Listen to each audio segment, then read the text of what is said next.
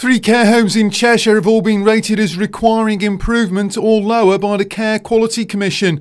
Lucy Jones has more details. Prompted by previous inspections, the watchdog followed up on Haslemere House, Curzon House and Tavern Court care homes.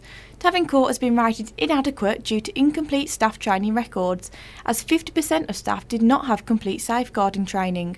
Curzon House is now under special measures due to unsafe medication management and nutrition monitoring. All 3 care homes have been required to provide action plans for improvement. It's been confirmed the maximum stake on betting shop games, including fruit machines, will be cut to £2 from the current £100.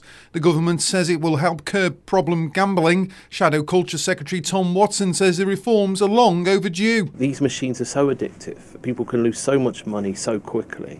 It's taken a bit of time. There's been a defiant lobbying campaign from the industry, but we're very pleased that the government have listened and that they're going to act. But bookmakers are warning it could potentially put thousands of jobs at risk, as fixed odds betting terminals are a significant source of revenue for them.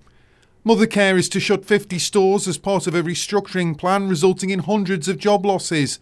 The struggling retailer is closing its loss-making shops and securing rental discounts on the others. It's expected that by 2020, Mothercare will be left with just 78 stores. A man has been jailed for 3 months after breaching a criminal behaviour order. Kevin Holleran, of no fixed abode, verbally abused a police officer in Crewe just 24 hours after being given the CBO. Holleran was originally guilty of a string of antisocial offences in the town centre.